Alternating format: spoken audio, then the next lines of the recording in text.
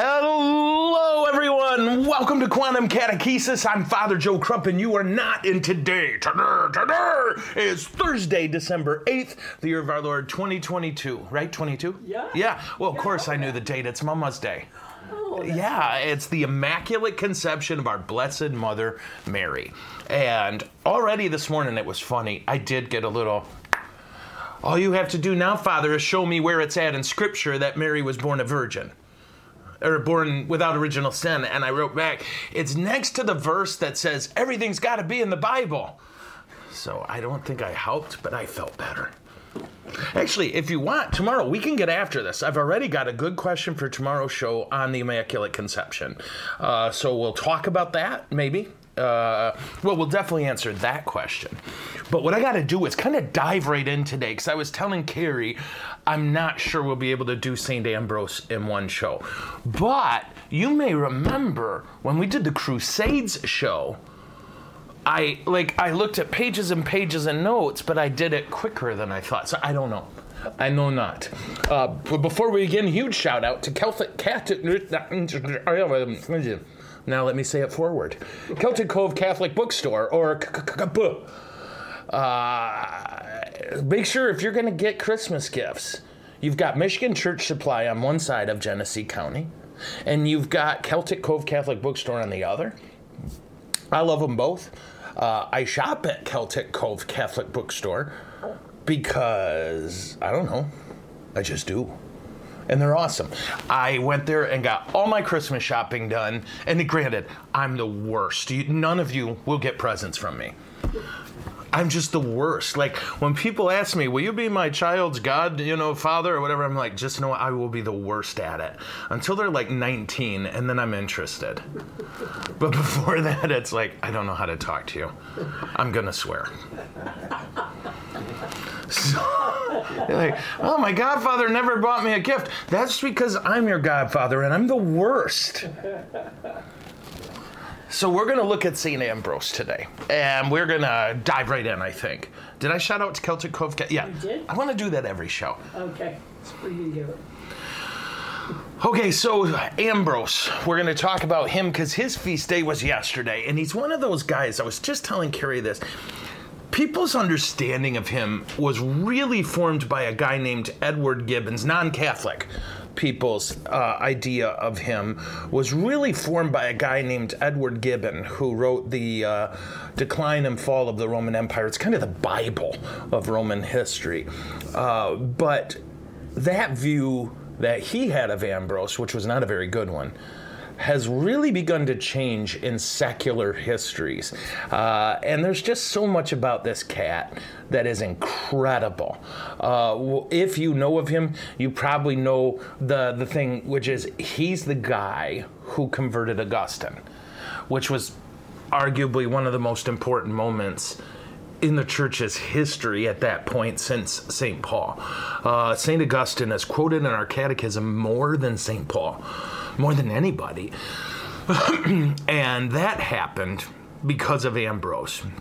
But we're going to look at everything but Augustine today, because that seems like the right thing to do. So with that, we know he was born in 339, and that's our best guess based on doing some math about when he wrote somebody this letter. He said, well, I'm 51 years old, so you do the backward math. But you also understand that they could be off a year or two. They just didn't really care about that sort of thing, and sometimes they had trouble with their calendars. But he was born at a time when Christianity was just emerging from this secret existence. Christianity was illegal for most of all of its history to this point. And so when he was born a Christian, but it was a chaotic and crazy time to be Christian. Christianity was still a minor movement in the Roman Empire. There weren't a ton of Christians, but the ones that were there were fighting all the time. And this idea was new to pagan Rome, because in paganism, you just adopt other people's beliefs. There's no idea in there of, well, this is the right God and this is the wrong God, or this is my God and yours doesn't exist. There was really none of that. Christianity, like its parent, Judaism, said, no, there's truth, and you can know the truth. And that's true of everything, including God. So for them, if you're going to argue about theology, there's an answer that's right. So for Romans and for most of the known world outside of Judaism, this is a new fight. Why are they fighting? Just believe whatever you want. But that's because they didn't believe in objective truth about God. Yeah? How's this? Okay, so the Roman Empire did not know what to do with these angry little poor people running around arguing about whether Jesus had two natures and one will, or one nature and two wills, or whether he was proceeded from the Father. Oh my gosh, they didn't know what to make of it. But that's the world that Ambrose was born into. His dad was an important official. We're not sure, it's unclear. He was either a Praetorian prefect or he was the right-hand man of a Praetorian prefect. Mom was a Christian. Ambrose had two siblings, Buck and Bear. I'm just kidding. Did I tell you that my brother met a family who had twin boys named Buck and Bear? Yeah. Those boys are going to be hellions. Last name Skin, Buckskin, and Bearskin. Oh, nice. His dad died very early. We don't know how or why. We do know that his mom fled. Right? You're like, why? Who knows? It's unclear to everyone. But she fled Trier and moved to Rome. While in Rome, Ambrose studied extensively. Now, there were no such things as degrees or anything like that, but he studied a multitude of topics, and he entered the public service in Rome. Now, one thing I've got to get in your heads is you're in the mid-4th century here, which means the capital of Rome, the Roman Empire, was not Rome. There were about 3-4 locations at this point, one of them being Constantinople. And then when you talk about the West, right, the West, which is where Italy, what we call Italy was, you had sometimes it was Rome, sometimes it was Nicomedia, sometimes it was Ravenna, sometimes it was Milan. It moved around a bit. Rome was considered such a big, ugly mess. Not ugly like aesthetically, but decadent mess. And it was far from the fronts that Romans were worried about, right? So Rome had pride of place, the city of Rome within the Roman Empire. It's where all the ancient temples were. But in terms of it as a political place, no, not anymore. No. Okay. Now, what's his name? Ambrose comes into public record in a huge way in the year 374. Okay. Why? Because of a dispute that defined Christianity for about its first 75 to 100 years. And I'm not going to go into it too deeply, but this is what we call the Arian heresy. And this is really important to know. That at this point, Catholicism or Christianity, because they were the same thing, right? There was no Protestant thing for 1,200 years. Okay. Catholicism was split ideologically on an idea between Arianism and Arian Christians and Nicene Christians. Okay, Arian Christians believe that Jesus was created by God, that there was a time he did not exist, and because of that is subordinate to the Father, subjugated. I don't know. It's again, these are philosophical things, and I don't need you thinking about them too much. If you want, we can do that someday. But if I start, we'll never stop. Now, in answer to Arianism, the church convened a council and defined Christianity, the thing we call the Nicene Creed. And that, when you hear Nicene Christians, that's us. Okay? Well, Arian Christians at this point were in charge. They outnumbered Nicene Christians by a huge number. Okay? And what would happen is, every time some area needed a new bishop, there would be fights, namely arguments and sometimes fisticuffs over, are we going to get an Arian bishop or a Nicene bishop? Isn't this crazy? And it would go back and forth. Oh, yeah. Oh, yeah. Just depends who's in charge, right? Who can buy the office or what the head is. And sometimes you have secular officials replacing an Arian with a Nicene and replacing the Nicene with an Arian just to keep everyone kind of happy and unhappy, right? A happy compromise. So,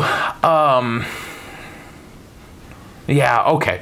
So this dispute was considered religious and political. Although a vast majority of the Roman Empire was not Christian, they were pagan. Christians were rising in number, and as I told you earlier, this idea of a religious fight was very new. Pagans didn't know what to do. Believe what you want.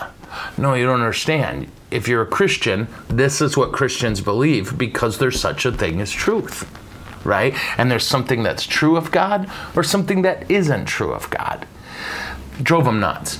But be this as it may, in 374, the Bishop of Milan died. And it's the same Milan you see now, right? Northern Italy. And it looked like a Nicene Christian was going to be appointed bishop. It turned into a real dispute. And there was kind of a town hall meeting at the cathedral. And both sides showed up screaming at each other, arguing the whole thing. Ambrose wanders in and started to mediate. And he was definitely a Nicene Christian. But the Arians were comfortable with him because his whole thing was this, kind of live and let live to some extent. Okay? Namely, yeah, you're wrong. If you're an Arian, you're wrong. But I don't need to kick you out. Nobody needs to kick you out. We can figure this out together. And he was a peacemaker. He called for reason and prayer. Now, while he's giving this speech, everybody starts to chill out. Okay, everyone, okay, all right, we got you, big dog. And then suddenly someone cried out, Ambrose, our bishop. And it blew up. People started, right? And more people joined in. And pretty soon, the whole crowd, Arians and Nicenes, Ambrose, our bishop! Ambrose, our bishop! Ambrose did not want to be bishop. Okay, why? And he argued with them. I'm not even baptized. Right? He wasn't baptized. He had no theological training. He had only recently decided on Christianity for himself. And he was a wealthy man. He was a wealthy son of a high official, and he was a high official. And at this point, no bishop from the upper class had ever been appointed. So Ambrose was really against this. He argued against it, and the crowd started just chanting him down, right? When he would argue, you know, so what was their whole thing? Well, you're a Christian. We can baptize you. We can take care of all your worries, you know? And he was like, okay. Well, here's what I'll do. And then he ran. Okay? He ran and they chased him. And he ended up hiding at his buddy's house. And the mob showed up there and his buddy handed him over. Ambrose was baptized, ordained a priest, and consecrated the new bishop of Milan in about a 1-week period. Right? They moved things along. Now, this concept is called popular acclamation, and it used to not be common, but certainly acceptable. The way we pick bishops now would be shocking and weird to these early Christians, right? Because again, you know, the Pope naming your bishop, he doesn't know your bishop, right? And the people who get that bishop, they don't know him. And it's become a very political process. Well, not become, it is a political process. We pray it's guided by the Holy Spirit. Okay? Back then, that's how the Holy Spirit worked. Right? Ambrose, our bishop! Ambrose, our bishop! And when you've got enemies agreeing, well, then the church says, well, heck yeah, let's do this. So, now, this is funny. You could look up, why did they want him bishop so bad? And I love this. One author said, quote, to put it bluntly, people liked him. He's just a good dude. He was smart, and he had proven to the Arians that he would be charitable in his fight against them.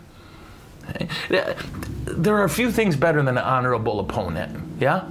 Really. And I think most honorable people get this. Now, right away, he proved he was the man they believed he was.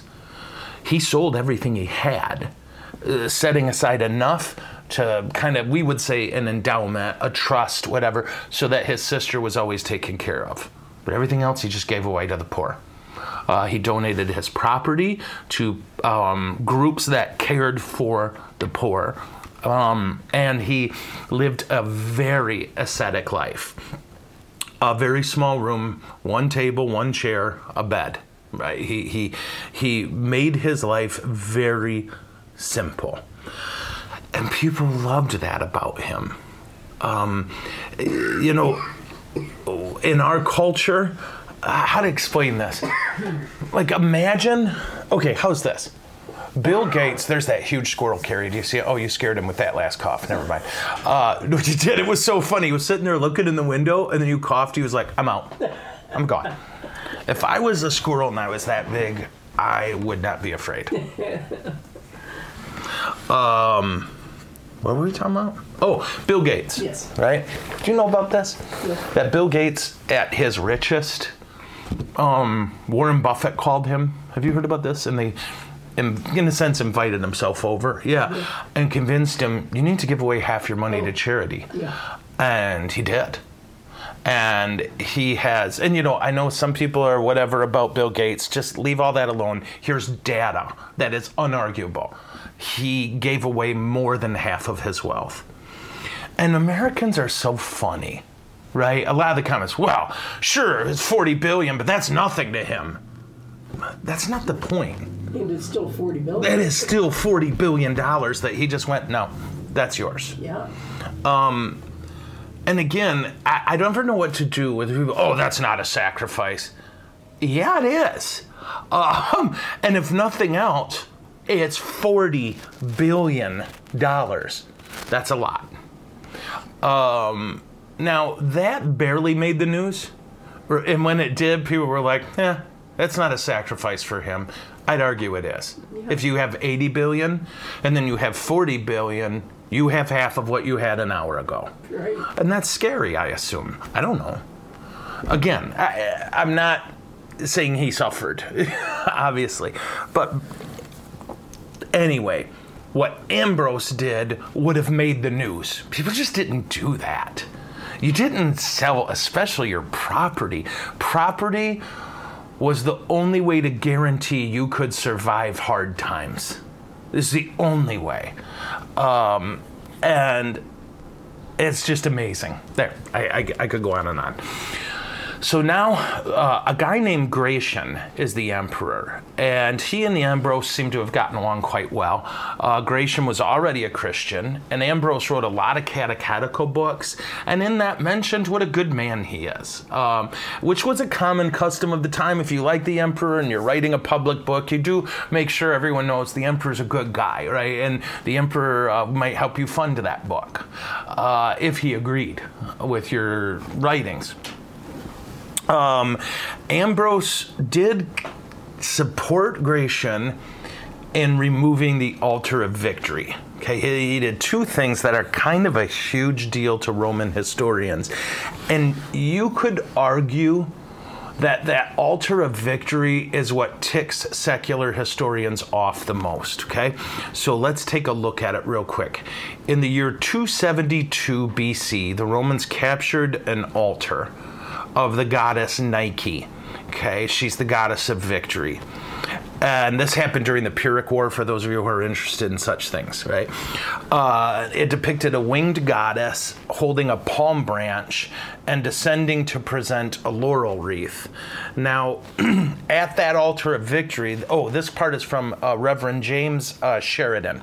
Quote, "At this altar of victory, senators burned incense, offered prayers annually for the welfare of the empire, took their oaths, and pledged on the ascension of each new emperor.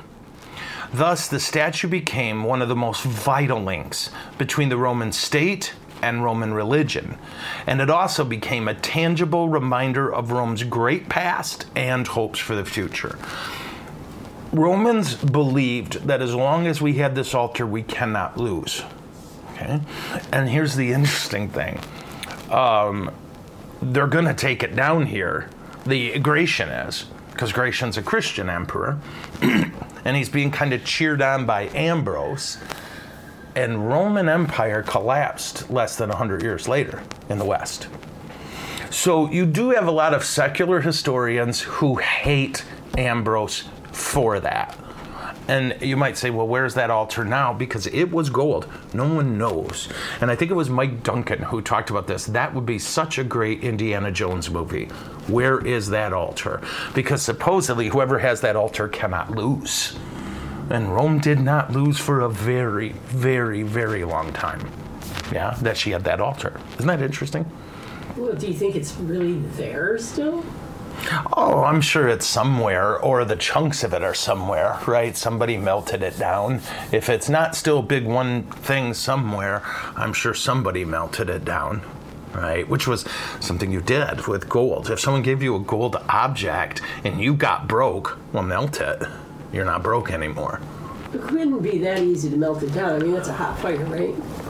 Well, they could do it. These guys were making some swords that we still have. Okay. You know, it's funny how we think of sword making, and we see the dudes with the hammers and the super heat, and we assume these were lesser swords. No, a lot of them were solid enough where we still have them. You know, they were good at this. Yeah. And again, you got to remember, and you're going to laugh, people had time. Yeah. People just had time. You could take a year to make a sword if you wanted. Isn't that weird to think of? You could work on it every day. You could work on it every day, 10 hours a day. Yeah. Yeah. Crazy stuff. So that's one thing he did. And the other thing he did was convince Gratian to stop using public money to support the various pagan cults in Rome at the time. Now, these are two really big steps in what becomes the Christianization of Rome. See, Romans did not see church and state as separate. They saw them as the same thing, tangled all together. So the state supported the churches financially, and the churches supported the state theologically. So all these big, beautiful pagan temples in Rome were there because tax money went to keeping them up. Priests weren't paid by donations from their people. I mean, yes, they were, but primarily they were paid through tax dollars from the state. Okay? So as a general rule, the state and the church, the pagan state and the pagan state and the pagan church supported each other. It was a marriage. And what we're going to see is Ambrose, this is so wild, he's going to get, he kind of gets two charges made against him that contrast with each other, right? One is, well, he destroyed that beautiful pagan church-state relationship that held Rome together forever, and he's chastised for having church-state disagreements with the emperors, right? I think it's one of those things, again, where you just can't make some people happy. And some of it's just they're ill-informed. Some of it's they hate Christians. Some of them they hate Christianity or just any religion. Who knows? But, blah, blah. So, toward the end of Gratian's reign, we have one story we know of where Ambrose interrupted the emperor while he was recreating. I think he was hunting, in order to advocate for a pagan senator who had been sentenced to death, which is a pretty cool story. And as you're going to hear, it's kind of classic of Ambrose, right? Why kill the guy, right? Let's go save him. And Ambrose's word, that senator's life was spared. Not because he was a Christian. He wasn't. He was a pagan. But that's not how Ambrose thought. It's a cool dude. Now, Gratian died. I think he was assassinated. I'm pretty sure he was. And his younger brother, Valentinian II, became emperor. Here's the problem. He was only 12. So his mom, Justinia, became regent. So they would call her something like the emperor mother or something. They had a title for her. And this was a big deal. Justina hated Ambrose. like hated. That's how you say it in Hebrew. She was an Arian Christian. And Ambrose had already ruined her efforts to have an Arian bishop appointed in Sirmium. Okay, so she wasn't happy about this. And so what we end up with is a situation where you have Ambrose, who is wildly popular with the people and is Nicene. And you have most of the wealthy and powerful, including almost everyone in the military who was Arian, who hated Ambrose. Because anytime they tried to appoint an Arian bishop, he'd fight it. And again, this was Ambrose's way of doing it. Just don't let him be bishop, and Arianism will die. Now, hear me out. This could sound crazy. Arianism doesn't make sense if you follow it long enough. And Ambrose was convinced people were smart enough that if they follow it long enough, they'll convert back to Nicene Christianity. So what was his key? Well, just make sure we don't have any more people in charge who are heretics, right? Crazy idea, but it could work. Now, right away, Valentinian II found the Arians demanding that he allocate them 2 churches in Milan, one in the city and one in the suburbs. And of course, Justina's behind this. Justina.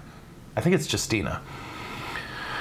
Ambrose refused to surrender the churches, which was somewhat common practice. If your Arian bishop takes over, all right, you guys, you Nicenes can still have these 2 churches. And when your Nicene bishop takes over, he says, okay, you Arians, you can have those 2, right? Got to give him a place to worship.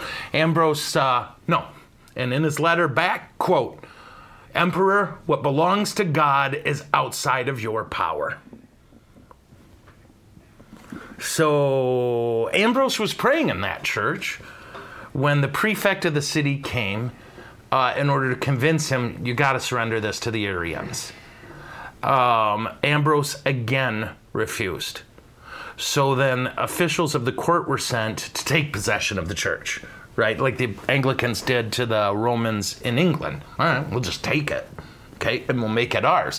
And the way they were going to make it theirs is by hanging these like imperial signs. I think the best way for me to explain it to you is picture a shield with the emperor's crest on it. That's what they were trying to hang. Thus, we're claiming this church for the emperor, who's an Arian, and that way they can have their Arian things inside there. So they all show up to do this, but they couldn't do it. The soldiers who were assigned around the basilica saw this coming, and they ran into the church, knelt at Ambrose's feet, and pledged their fealty to him.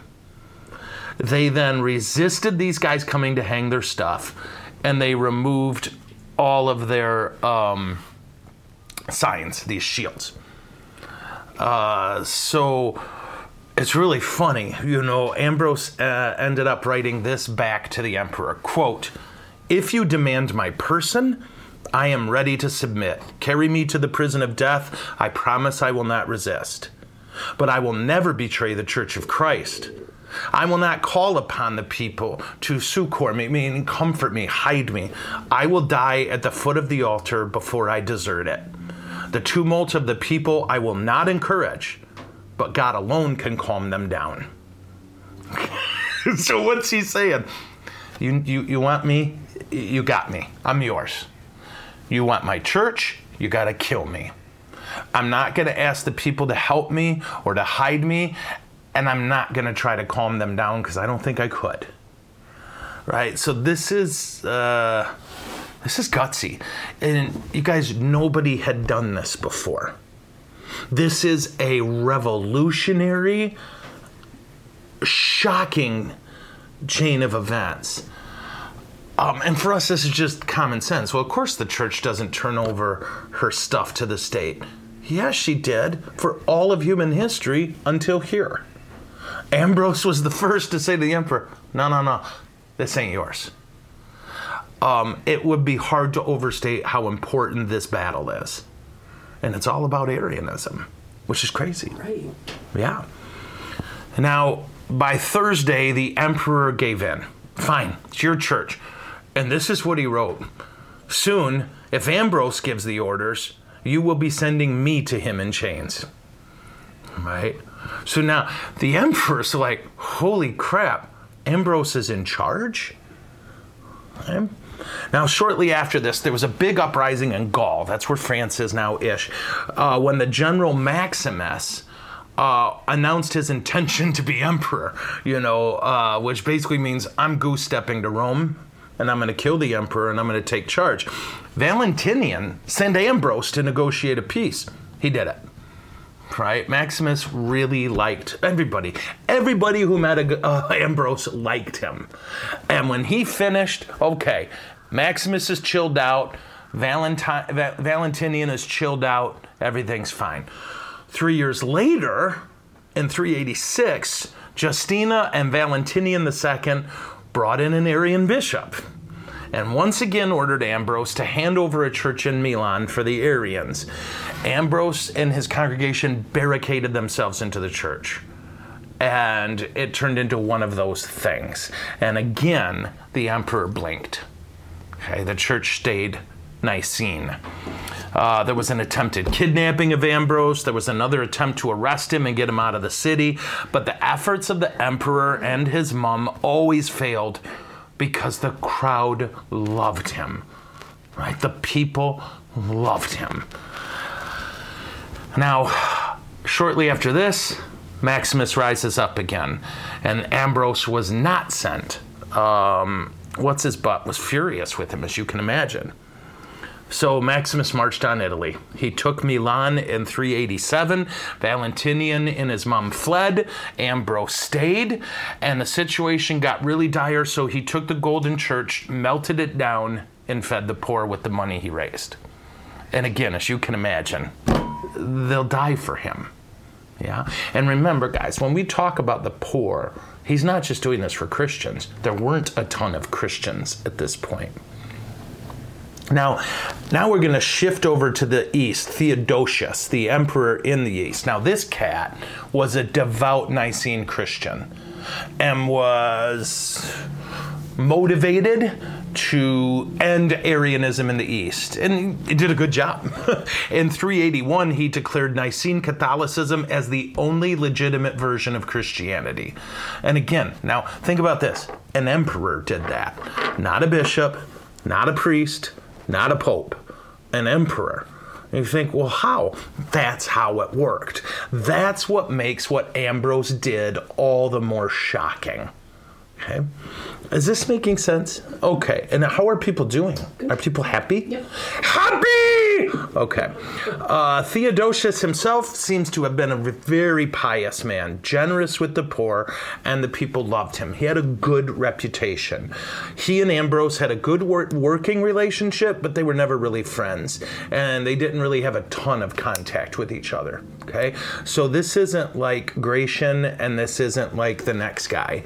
This is just a relationship where, okay, we're two professionals here, and we work together when we need to. Now, this changed in 390 with an event, I kid you not, called the Massacre of Thessalonica, which is never a good title. No. You know it's not a birthday party when it's called the Massacre at Thessalonica, or Thessalonica. I always say that wrong. So the Cambridge Ancient History gave a really good summary of it, because it's complex. So whoever wrote this part in the Cambridge Ancient History, ready? Quote, the commander in Illyricum, which is in Thessalonica, was lynched by a mob of citizens in a dispute over the detention of a charioteer. Okay? And maybe I should real quick explain that. We don't have a societal equivalent for how huge chariot racing was. Right? Like, so if you think about baseball from the 1920s to the 1960s, that was chariot racing. Meaning what? It's the only thing. Was there an NFL? Nope. NHL? Nope. NBA? Nope. There was one thing, and it was baseball.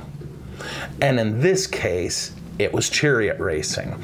And we could do a whole show, and I won't because it doesn't interest me that much, just on this idea of chariot racing. That we might not have a societal equivalent to how insanely important chariot racing was, from high to low. And this chariot racer, I believe, if I remember right, was accused of a sexual crime, which the Romans didn't think much of, to be crass. Right? They didn't think of sexual crimes as crimes. You know what I mean? They think of it like we think of speeding. You know? Isn't that terrible? Yeah. But whatever it was, he got arrested by the commander in Illyricum, which is in Thessalonica, and so they lynched the commander. They wanted that guy racing again. It was that simple. Now, Theodosius decided that he needed to show a clear demonstration of his anger. And in April of 390, when all the citizens of Thessalonica had gathered at the circus in their town, the emperor's troops locked them in and were cut loose. The slaughter was unbelievable. 7,000 men, women, and children were massacred in 3 hours. Now, I want you to think about that. No guns, no bows, no arrows. This is sword work. 7,000 men, women, and children in 3 hours. Ambrose, the bishop of Milan, when he found out, withdrew in horror from the emperor's court. He denounced Theodosius and banned him from receiving communion until he repented. Nobody had ever done that before to an emperor. They told an emperor, no communion for you. Now, there's different artist works of these. Oh, and in fact, Alicia, I got to remember tomorrow, she clarified something about the painter we talked about last week. It was very cool. But I'll bet you Alicia or any of you art people know there's a famous portrait of Ambrose in full bishop's regalia stopping the emperor from entering church. That never happened. Ambrose wrote him, and Theodosius repented, like immediately. There was no conflict here. Okay. The emperor sought absolution and was readmitted to communion on Christmas Day 8 months later. Wow. Okay. Can you see why people loved Ambrose and hated Ambrose? And you see why the poor love him and why the powerful hate him. This is a guy who's now gone toe to toe with every emperor and supported every emperor. But if they did wrong, he called it. Okay. Now, this is where I get into this. Secular historians are slowly beginning to change their view of Ambrose because much of the understanding of Christianity and the history of Rome is changing. And why is that? Because there's a book by a guy named Edward Gibbon, okay, called The Decline and Fall of the Roman Empire. And it is the Holy Bible of Roman history. I don't know if there is a more exhaustive and detailed look at the decline and fall of Rome. And here's the thing. Gibbon hated Christianity. He hated Catholics. He hated Jews. And that hatred or antagonism colored so much of his work and clouded so much of his judgment.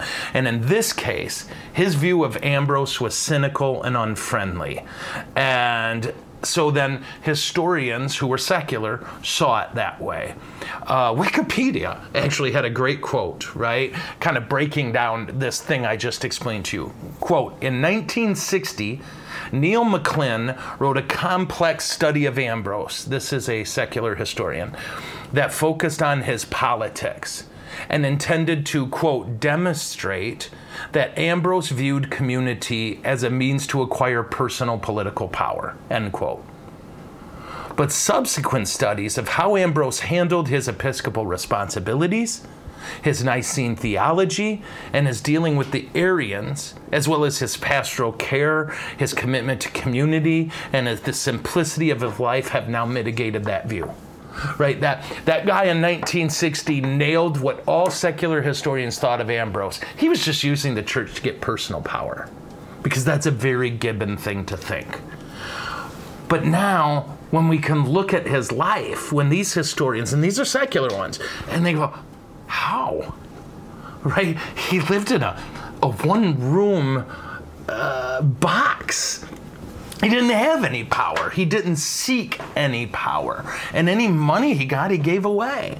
You look at the whole of how he dealt with the Arians, for example. And again, I'm not going to kill you. I'm not going to arrest you. I'm not going to let you be bishop either. Right? And the fact that a lot of Arians liked him. He would argue with them. He would hear them out, as well as his ridiculous generosity and his diligence in his duties, peacekeeping for the Roman Empire. They're like, yeah, we're changing that view. Gibbon, God bless his soul, just didn't like Christianity.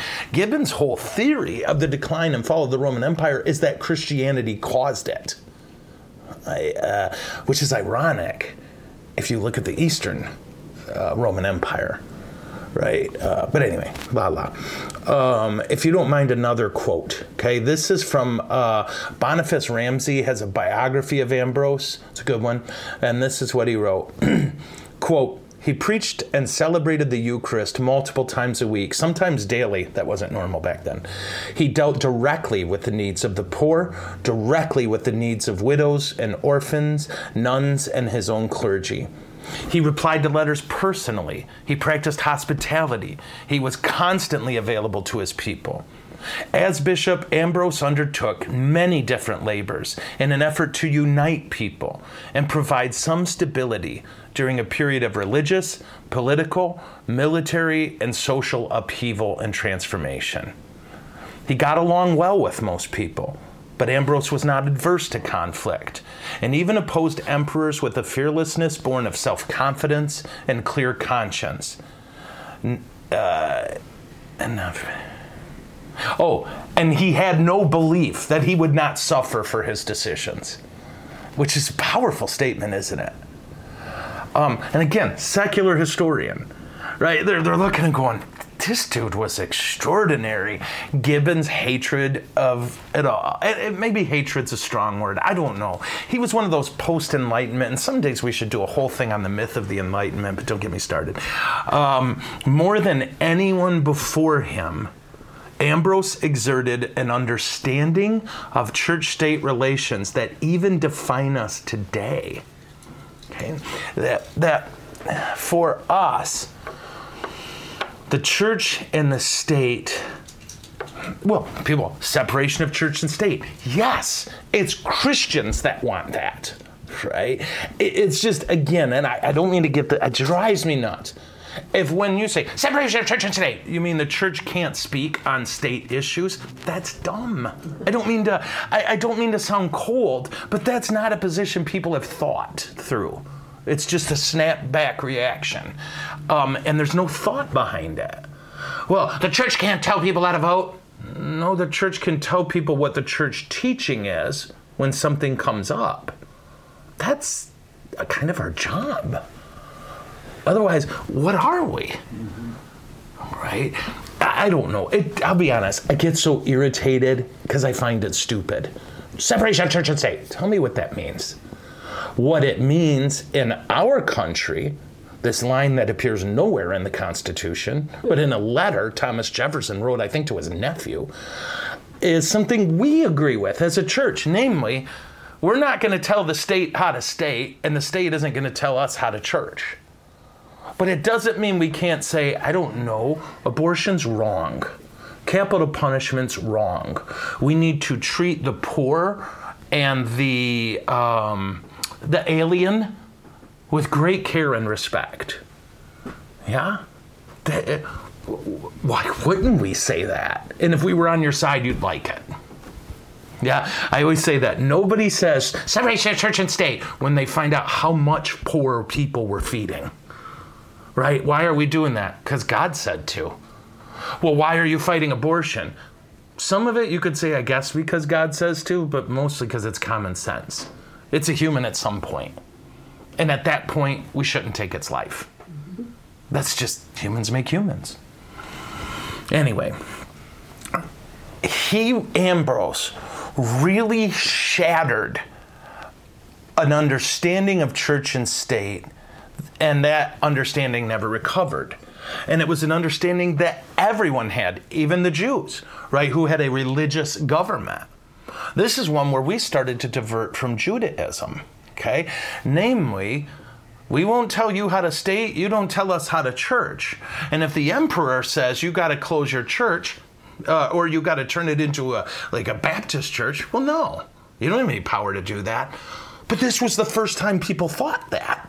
This is the first time people thought, no, a king doesn't have a right to tell the church it can't be a church. This idea was unheard of. Ambrose shattered a mold that had held things in place for a long time. Am I making sense? Mm-hmm. Oh, great. Okay, the 21st century view is this is a good summary of it, right? This idea that we're moving away from Gibbon, who sees him as a cynical power grabber, which tells you a lot about Gibbon, and we see this view. Ambrose was not the power behind the throne of Theodosius. The two men did not meet each other frequently. And the documents we have reveal that the relationship between them was not about personal friendship. It was about negotiations between two formidable leaders of powerful institutions. There is no evidence that Ambrose had any influence on the emperor outside of religious matters. Right? Wow, you remember I was so worried we would run out of time. Yeah.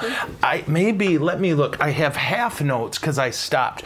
One of the things where Ambrose historically gets challenged, and rightly so, is his attitude toward the Jews. Okay? This is one where popes have apologized for Ambrose's ideas. And again, now guys, if you'll excuse me, I'm going to read off my notes instead of what I typed, okay? This was in 388, and we're back to Theodosius, okay? Theodosius I. He was informed, the emperor was, that a crowd of Christians had destroyed a synagogue on the Euphrates, okay? Theodosius ordered that the offenders be punished, and that the synagogue be rebuilt at the cost of the Christians, right? So the Christians in this community burned down the synagogue, so they'll be punished, and they will pay for the construction of a new synagogue. Ambrose wrote to the emperor and told him there were two reasons that it's wrong. One, if the bishop obeyed the order to build, if he made Christians build a non-Christian church, he's requiring them to betray their faith. Two, if the bishop refused the order, then he would be a martyr and a scandal to the emperor. Okay? So that was pretty bad. I wish he wouldn't have done that. And I'll bet he wishes he hadn't done it. Theodosius, then the next time Ambrose visited him, Ambrose went right after him and told him he had to drop the case against the Christians. So first he convinced him, no, Christians aren't rebuilding a synagogue. You can't make Christians build a non-Christian church. Okay? And that was a turning point in their relationship. And that, again, this is where Theodosius and Ambrose started moving toward a more business relationship. Like, clearly Theodosius lost respect for Ambrose on this, and Ambrose certainly lost respect for Theodosius. He thought it was ridiculous that he was ordering Christians to pay for the building of a non-Christian church. But I think what the emperor was saying was very reasonable. Sure. Right? If I found out that a group of 100 of my parishioners burned down a synagogue, we'd move heaven and earth to rebuild that. Just because, what are we doing? Yeah? I'd make sure Carrie paid for every penny. Right. Now, to be clear, Ambrose quoted Philo of Alexandria a lot, and that guy was a Jew. He called Philo, quote, one of the most faithful interpreters of the scriptures. I don't know. You could go on and on. He's a complicated dude. But his attitude toward Jews isn't specifically what we would call anti-Semitic, right? He defended Jews. But that was a bad move. And it was clearly rooted in a belief that Judaism should just pass away. Okay. And that Christians should support the passing away of Judaism, right? Does this make sense? Okay. How we doing? Are there any questions on Ambrose or any of this stuff? Alicia made the comment on the painting. What's that, sis? Oh, okay. Do you mind if I read it? No.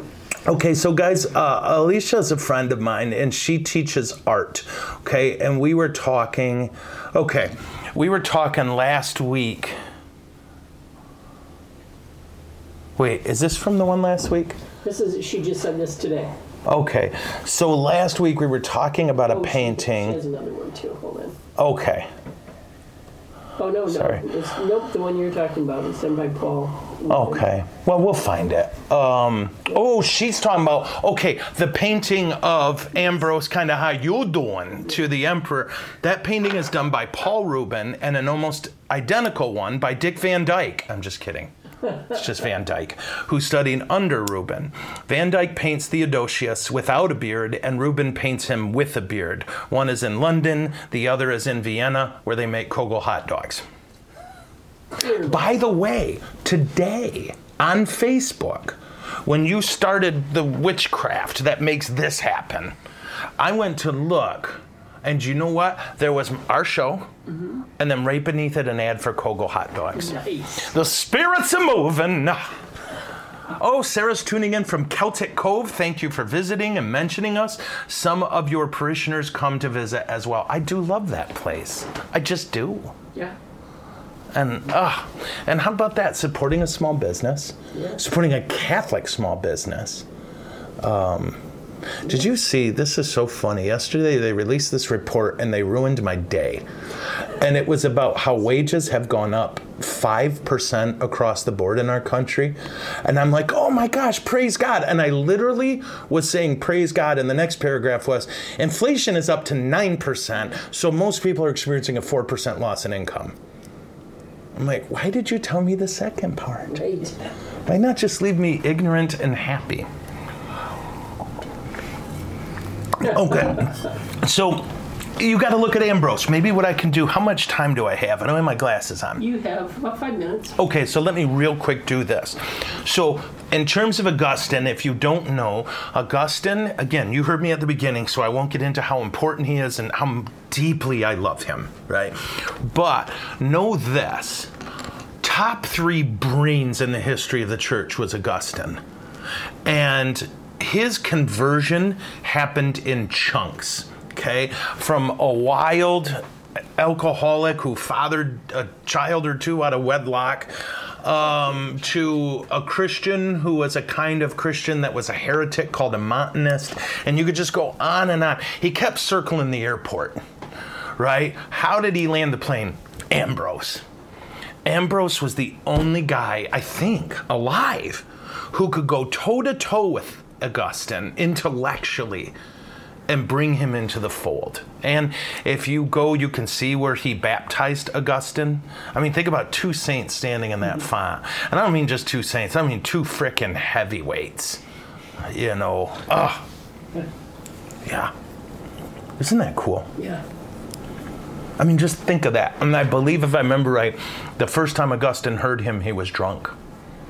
Right, and believed what Ambrose said, but walked away because it was too hard. But clearly people knew it, like you said.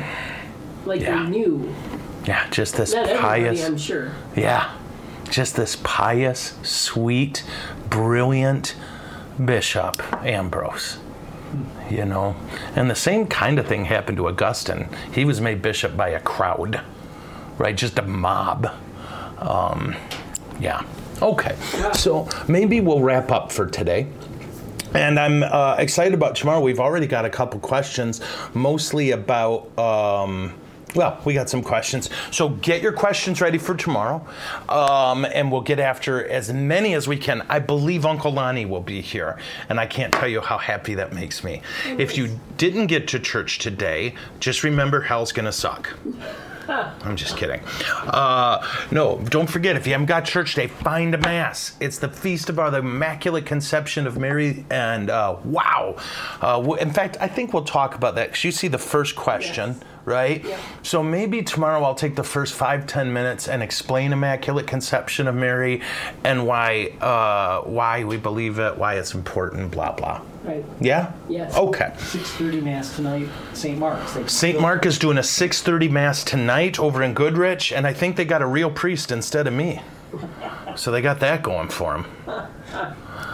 All right, and I got to tell you guys, I should have said this at the beginning. So Tuesday, Chuck may remember, I was like, he and Carrie cleared my schedule. I think I had one thing, which I fell asleep and missed. That's okay. I know, thank you. I had a grocery bag. Did you see it? Of letters and mail and, oh my gosh. And by the way, there's a parking ticket in there from September. I probably should have paid that by now. But From there where? From lunch. From Flint. Oh, that Do you remember when they were like, oh, just download this app to get your parking spot, and none of us could download I it? was sitting in the truck with it running. That's Yeah, I parking. know. This is the man holding us down. We got to rise up. I feel so bad because I owe so many of you thank you notes, and I'm going to try. I promise. Please, if you haven't heard back from me, because some of these letters are 3 months old, some of them, and I'm so sorry. I've read them, but I keep them then so that I'll remember to write you back, and then it just ends up, and I'm so sorry. Please forgive me. I hope you don't take me not responding as a lack of love. Like if in there you say, pray for this, ask them. I stop and pray right there so that I don't mess that up. But you do read every day. I do. I read them all. But I don't know how I'm going to do this. I'm very intimidated. I am. Okay. But thank you. Thank you for your kind, supportive words. I am overwhelmed by them. And I pray you know I don't take it for granted. Between dealing with Carrie's drinking, yeah, it's so hard. It's called deflection. Yeah. And it worked, I think. For a moment, I didn't feel horrible guilt. So, and including, two things. First, one of you wrote me and is going into the seminary. And I'm going to keep it there. I remember reading that letter, and I can't find it. If you can send your name to Carrie and your address, I want to support you and love on you, and I am so sorry. And the other, I read another one, and I think it was an email. It's in my head. Yep. And I can't figure out my email, right? It's a mess right now. One of you is a seminarian and came with your parents to Mass here, I think on Easter, and wrote me a ridiculous, beautiful email that I haven't forgot and can't find.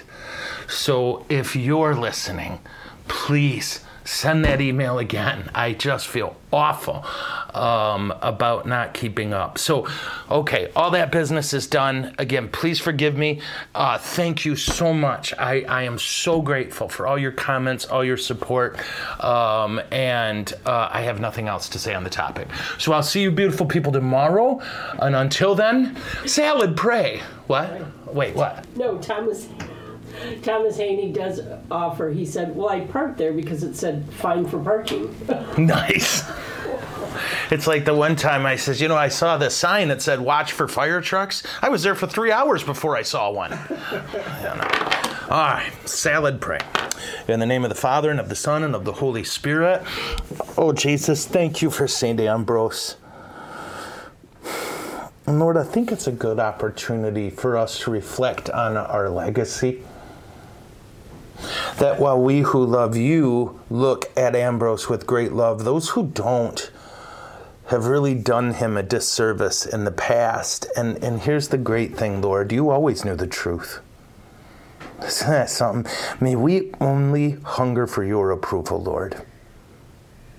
May we crave your approval and know we have it. And not worry about being misinterpreted in unreasonable ways. And you know, Lord, even how's this? Before we go to accuse someone, help us to look at our heart and see if our accusation proceeds from our heart or from reality. Jesus, this church has been through the ringer, and we've done it to ourselves as much as anything else. But what we ask for is the grace to live these days well, to live them with great love, with great joy, with kindness and meekness and gentleness and with mercy. Always remembering your words to us that the measure with which we measure others gets measured back to us. Father, you know the people we love so much and worry about, and you know all the circumstances that we fret about. We give all of them to you, Lord, because we love you and we trust you. And may Almighty God bless you all, the Father, the Son, and the Holy Spirit. Amen. My Kung Fu is strong. I'll see you beautiful people tomorrow when we do question and answer. And until then, Pachem. Is it over? No, it's never over.